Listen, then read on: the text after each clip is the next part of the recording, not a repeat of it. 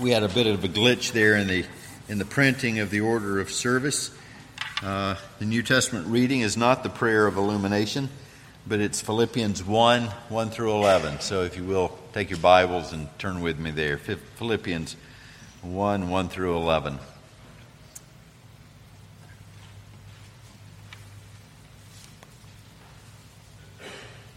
As you turn there, I'll remind you, this is one of those prison epistles.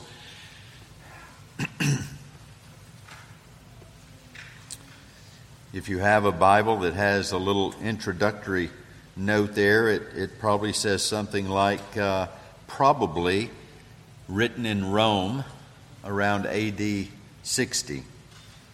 That's because we don't know for sure. It seems to line up with that imprisonment in the book of Acts on the second missionary journey of our Lord, of Paul on behalf of our Lord Jesus Christ. Let's read those first 11 verses. Inerrant, infallible, the only word that we have from God to His people, so that we might know what we're to believe concerning God and what God requires of us to do for Him. Paul and Timothy, servants of Christ Jesus, to all the saints in Christ Jesus who are at Philippi, with the overseers and deacons, grace to you and peace from God our Father and the Lord Jesus Christ. I thank my God in all my remembrance of you, always in every prayer of mine for you all, making my prayer with joy, because of your partnership in the gospel from the first day until now.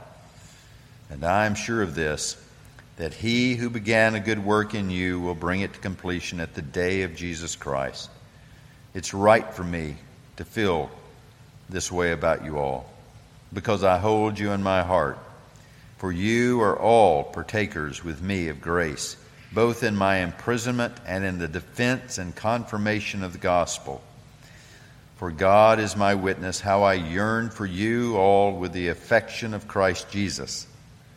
And it is my prayer that your love may abound more and more with knowledge and all discernment, so that you may approve what is excellent, and so be pure and blameless for the day of Christ, filled with the fruit of righteousness that comes through Jesus Christ, to the glory and praise of God. The Lord bless the reading and hearing of His word for His people here tonight. Father, thank you for your word. We ask now, as we finish this little series, that you would again bless it, that you might use it, that we might not be like the statistics, but that we might be like the true church of the Lord Jesus Christ, and that we might be an example, not that we would receive praise, but that you might receive all glory and praise. We love you and pray that even tonight, if someone in this room is not in Christ, their faith is not real, that Christ is not their only Savior, we pray, Father, that you might use this brief time to bring them to yourself and transform them into that beautiful trophy of grace that you and only you can create. We ask this in Christ's name, in the presence of your Spirit. Amen. This all started with me looking to fill these Sunday evenings when Sean was going to be away. And that coincided with me seeing the 2022 State of Theology published by Ligonier Ministries and Lifeway Research. They do that every 2 years. I was struck how much worse things became in that 2-year period, to where that as they canvassed those that they were surveying, they asked them if they believed that all people were born sinners or innocent. And some 70% of the average Joe on the street, unchurched, said, no, everybody is innocent. I'm okay, you're okay. Well, okay, we wouldn't be too upset about that. We wouldn't expect them, because that's what they hear from reality television. But then when they turn to the evangelical church, 67% gave the same answer as unbelievers, that we are born good,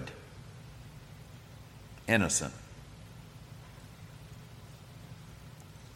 So I read that, and I looked at some of the others, that the questions they'd ask, and saw the numbers, and saw how much the evangelical church answered like the world answers.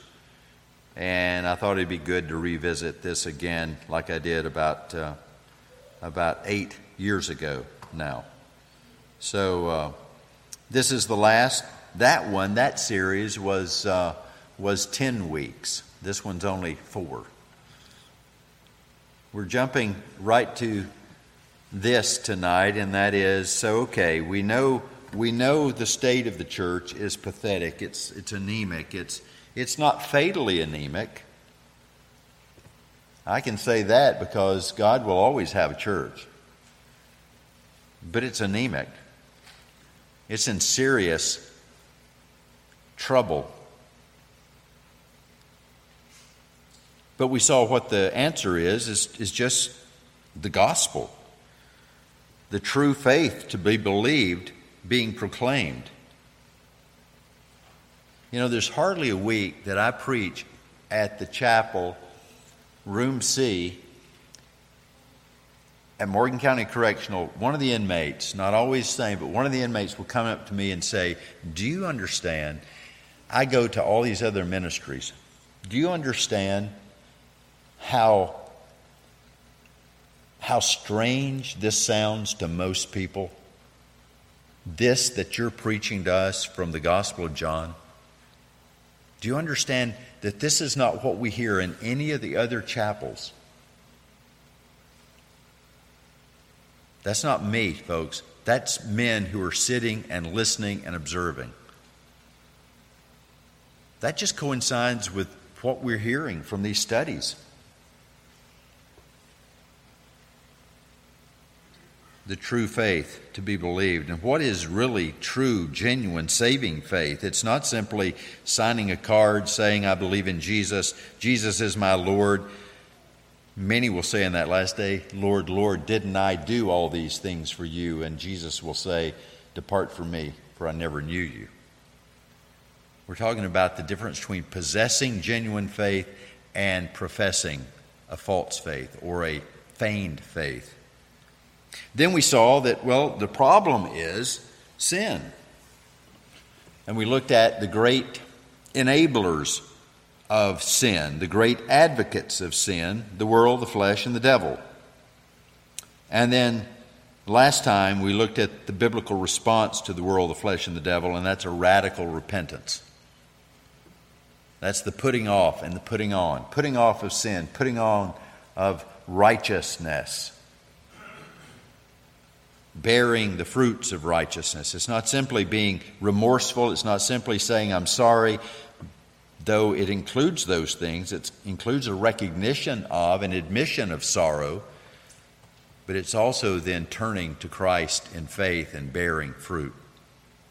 Jesus used the example of the tree that was standing there beautiful, but not bearing fruit. When we first moved out to Birchville, there was this little dogwood tree in the backyard. And it was beautiful shape.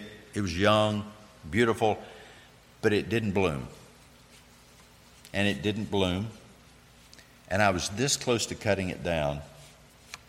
And I thought of that parable, and I fertilized it. Because we live out there on the edge of the water. it's hard to grow stuff on rock. And while that little tree would look pretty, indeed it was beautiful up until the heat of summer, and then it would start crinkling and losing its leaves early. And I thought for the first 2 summers, oh, it's dead. Then I began to care for it. And now it's full of blooms, doing just what God made dogwood trees to do, and that's to bloom their head off in the springtime and be beautiful. And that's what repentance brings. Beautiful blooms, beautiful righteousness. Well, that's where we have arrived, and so now we want to look at what it's like to live the way we're supposed to live, living lives of faith and repentance. And this follows on the fact that another one of the things that these surveys find, and this has been true for many years now, is that there is a trend away from church membership and away from attendance. Remember when we looked at the local work that was done for Knox County just a few short years ago? And what they asked was, do you attend church regularly, parenthesis, at least one service per month? That was regular.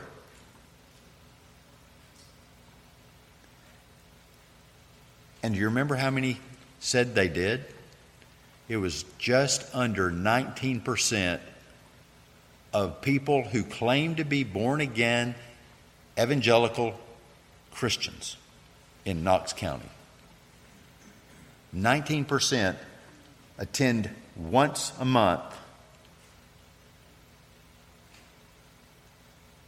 Well, that goes along with what we're seeing. There are churches all around us that do not even have a membership requirement. There's no accountability. There's no church discipline. And I'm going to tell you something else. When I talk to those people around town, there's no communion of saints. Because look, if you don't attend church, if you're not a member, if you're not committed, you're not going to commune with them. I came early today, out in the parking lot. There was a mom with her children, and they were using our basketball goal out there. She asked if it was okay. I said, sure, it's fine. I gave her a church brochure. I gave her an ultimate question. I gave her a table talk. Invited her to worship. She told me where she'd been going to church. And as soon as she told me, I knew that there'd be no commitment on her part, because they don't require commitment. Because they're a church per their own advertisements that fits your lifestyle. So if you don't have membership and you don't have accountability, you don't have attendance, then you're not going to have any communion of saints. I mean, think about it. If you're attending one time a month, who could you possibly know at any kind of communing level? Well, this passage tells us just how important the church is.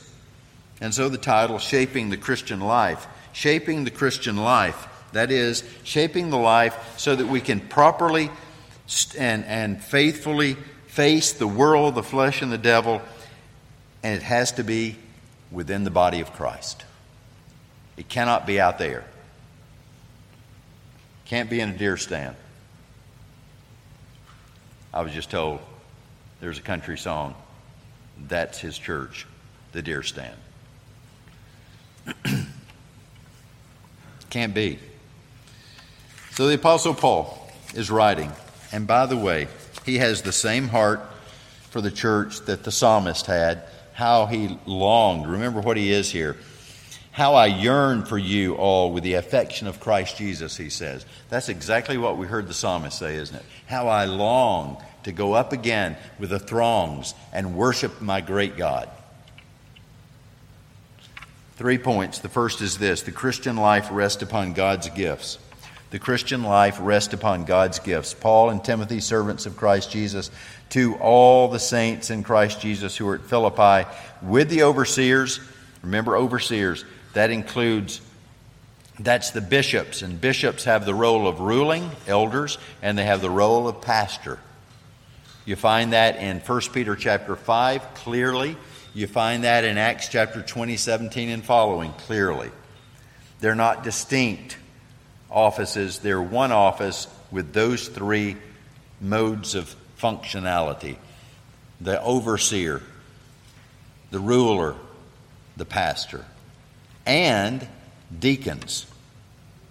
This was the way God made it, the church to be cared for by the elders and the deacons. Grace to you and peace from God our Father and the Lord Jesus Christ. Notice here the primacy of the blessing. Paul begins by blessing the church. Grace to you and peace from God our Father and the Lord Jesus Christ. Before he encourages, before he admonishes, before he does anything else, he blesses them.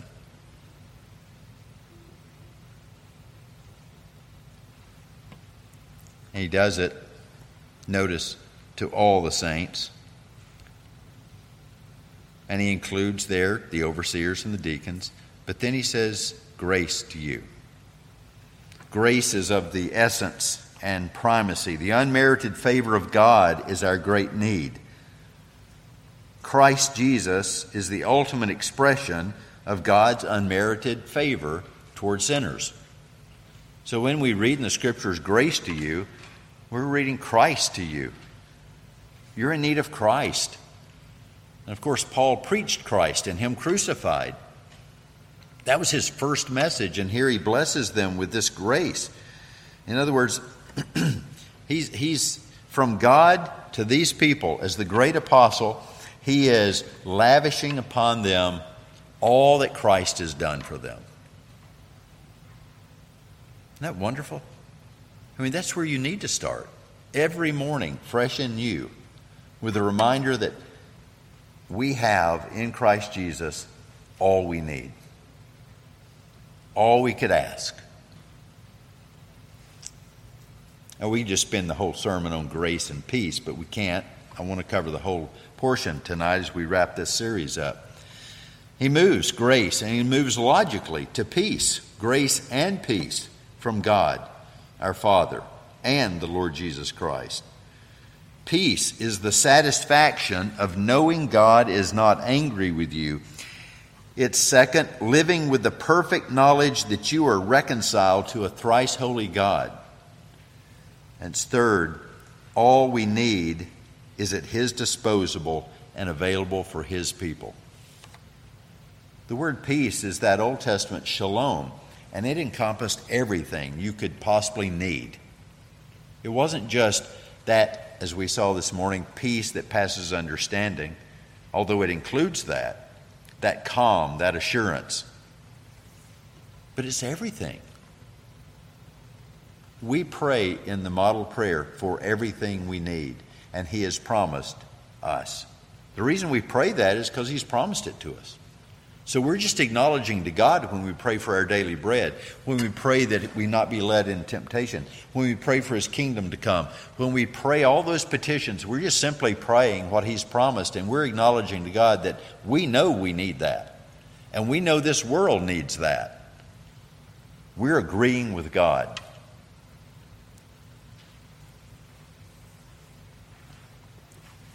In chapter 4 in Ephesians, let me read you a few. Rejoice in the Lord always. Again, I say rejoice.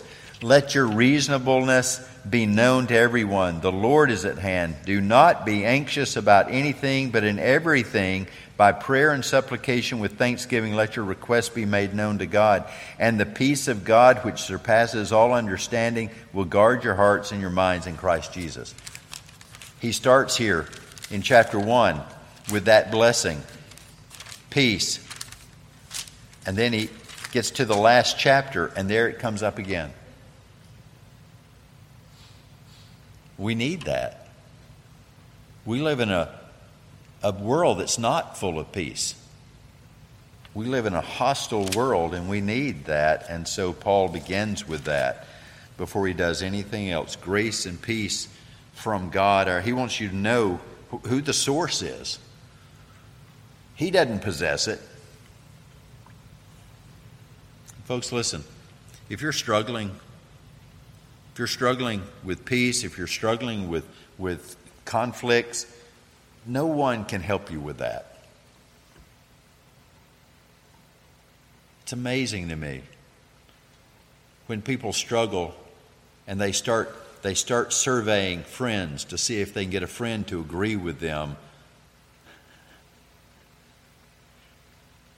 when the only one who can give them grace and peace is God. But we do this, don't we? It's easy for us to fall in this trap. For everything in this world, our first place to go should be God. Not the medicine cabinet, not the doctor, not the Google search line, but to God, our Father, and the Lord Jesus Christ. Now, are we opposed to medication and doctors? And no. But if that's our first turn, then we're not realizing who really is the great physician. Our God and Father and the Lord Jesus Christ, grace to you and peace to you from them, Paul says. Grace alone brings us to peace. And it's just God's grace and it's His peace. Well, with that said, Paul then moves on. And we see that the Christian life then, according to Paul, revolves around God's people, verses 3 through 8. I thank my God in all my remembrance of you, always in every prayer of mine, for you all, making my prayer with joy because of your partnership in the gospel from the first day until now.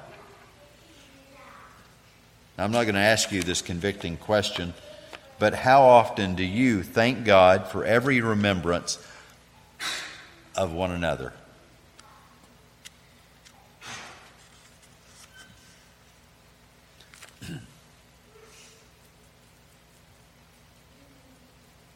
Did you see that?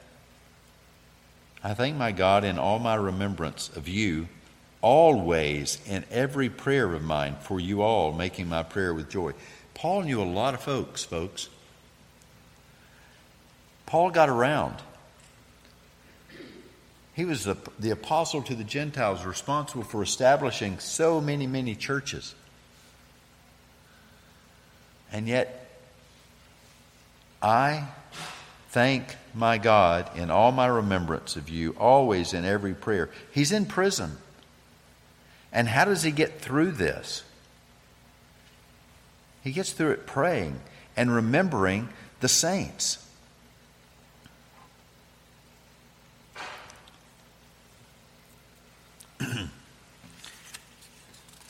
He has this passion, doesn't he, for the saints.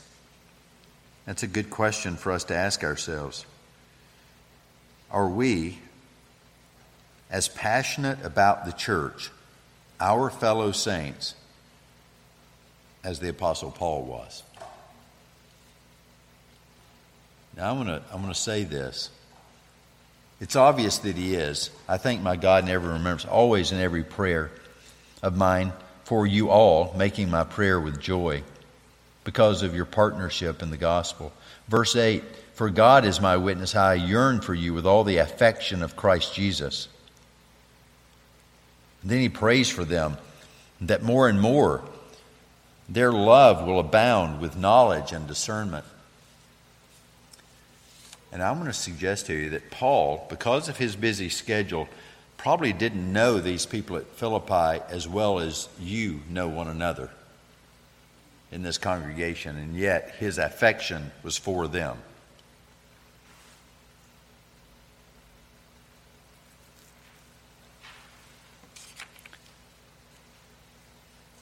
Can you imagine if you only attended one service, a morning or an evening service?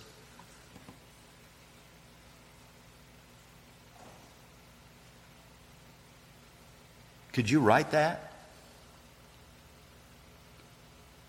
Could you honestly say that? Could you pray that prayer? I know Kurt, this has to be one of the prayers that he works through in the prayer series recently.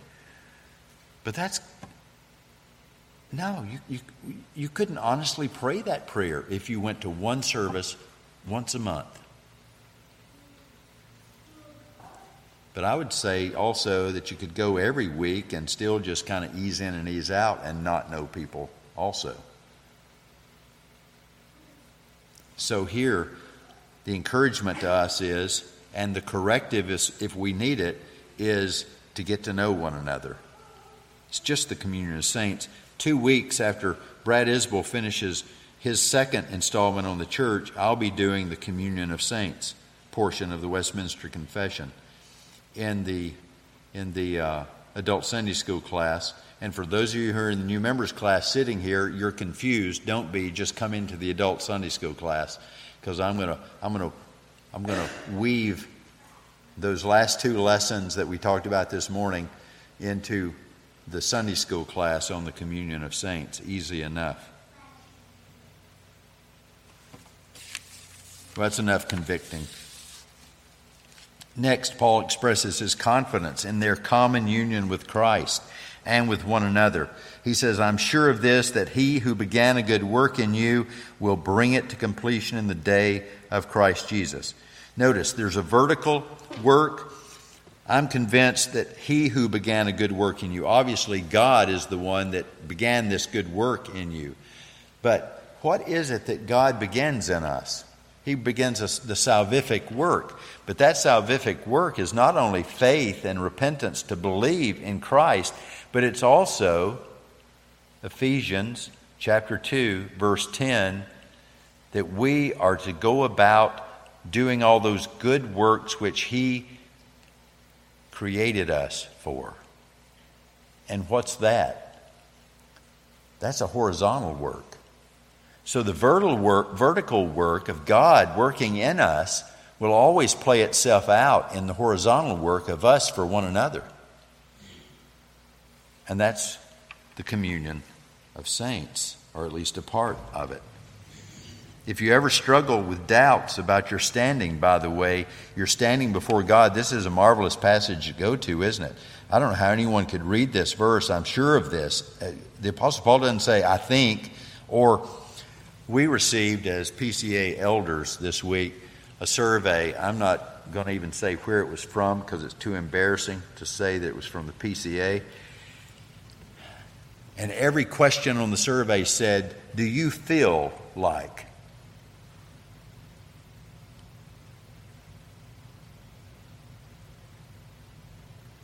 And I didn't fill it out because I didn't feel like it. I didn't know how I felt about some of those things. It was the most confusing thing. Notice what Paul says here. He doesn't say, I feel like he who began a good work, or I think perhaps. He says, I am sure of this, that he who began a good work in you will bring it to completion at the day of Jesus Christ. Folks, if you struggle with your assurance, you need to pocket this one. You need to go back to this. If there's a struggle, this is a problem on your part, not God's. You need to figure this out. Is my faith in Christ? If my faith is in Christ and not in me or in my parents, but my faith is in Christ, then this is going to take away your problems, your doubt. I'm sure of this, that he who began a good work in you will bring it to completion at the day of Christ Jesus. And he says, it's right for me to feel this way about you all, because I hold you in my heart, for you are all partakers with me of grace, both in my imprisonment and in the defense and confirmation of the gospel. Notice Paul's expressing his confidence that they're partakers with him in grace. So he's encouraging them because he's known their works. He's known what they were doing. And he goes on to say, did you notice that they've not only been partners with Paul in his sufferings, both in my imprisonment, but also in the defense and confirmation of the gospel. Now I'm going to say this one time because I don't want it to be terribly convicting. The defense and the confirmation of the gospel is not just for the apostle, and it's not just for the ministers and the elders of the church. Did you notice who he's saying this to? He's saying this to the overseers and the deacons, but he's also saying it to all the saints at Philippi. We all are to be engaged in the defense and the confirmation of the gospel. That's the public defense and the public confirmation of the gospel. We're all to be telling people. You don't have to be a trained person to do this. It's as simple as, Jesus loves me, this I know, for the Bible tells me so. Do you know that Jesus? Paul says they've been defending the gospel, they've been confirming the gospel with their lives and their words because they were partakers with him of the grace of God. That's what Christians do. We're in union with one another. We're doing good works with one another because God has done a good work in us, and God is doing a good work in us, and God shall do a good work in us. Then the last thing, Paul says, that the Christian life, the corporate Christian life, which this is obviously about since it's written to all the saints, the Christian life, the church life, is about glorifying God. That's how he closes it out, isn't it? In verse 8, for God is my witness how I yearn for you with all affection of Christ Jesus. And, here's where he turns, it's my prayer that your love, and that's that agape love. It's not a hormonally driven love. It's none of that. It is not a psychological love. It's not an emotional love of sorts. It's that sacrificial love of God that abounds in us. It's my prayer that your love may abound more and more with knowledge and all discernment. This is not a love that's without direction. This is not a love that is not based on the facts. This is a love that's bound up in the knowledge of God and discernment that's available to us by the Holy Spirit. And for this reason, so that you may approve what is excellent and so be pure and blameless for the day of Christ, filled with the fruit of righteousness. Here we are, that ongoing repentance in our lives that comes through Jesus Christ. And why? To the glory and praise of God. What's the purpose of our lives? What's the purpose of our communion? What's the purpose of our prayers?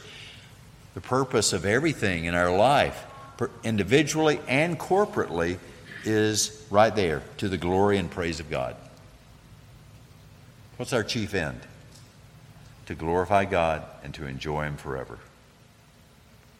This is just a summary, really, of the communion of saints, who we are in Christ, what we're to be doing for one another, with one another, and how our communion then bleeds over out into the public in our defense and our confirmation of the gospel.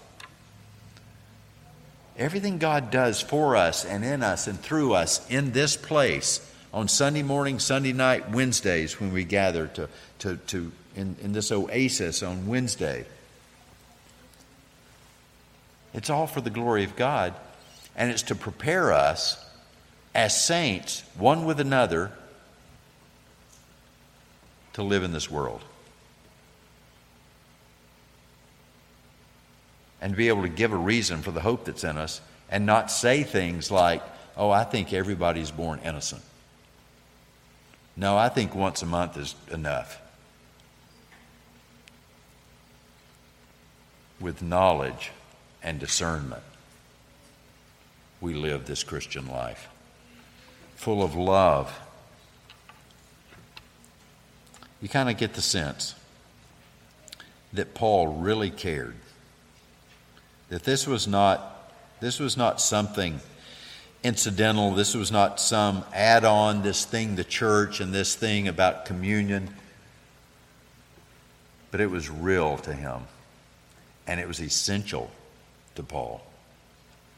And let's not forget, this was not just a man's opinion, this was God's opinion, expressed through the Apostle Paul. This is how the church recovers from its present low state.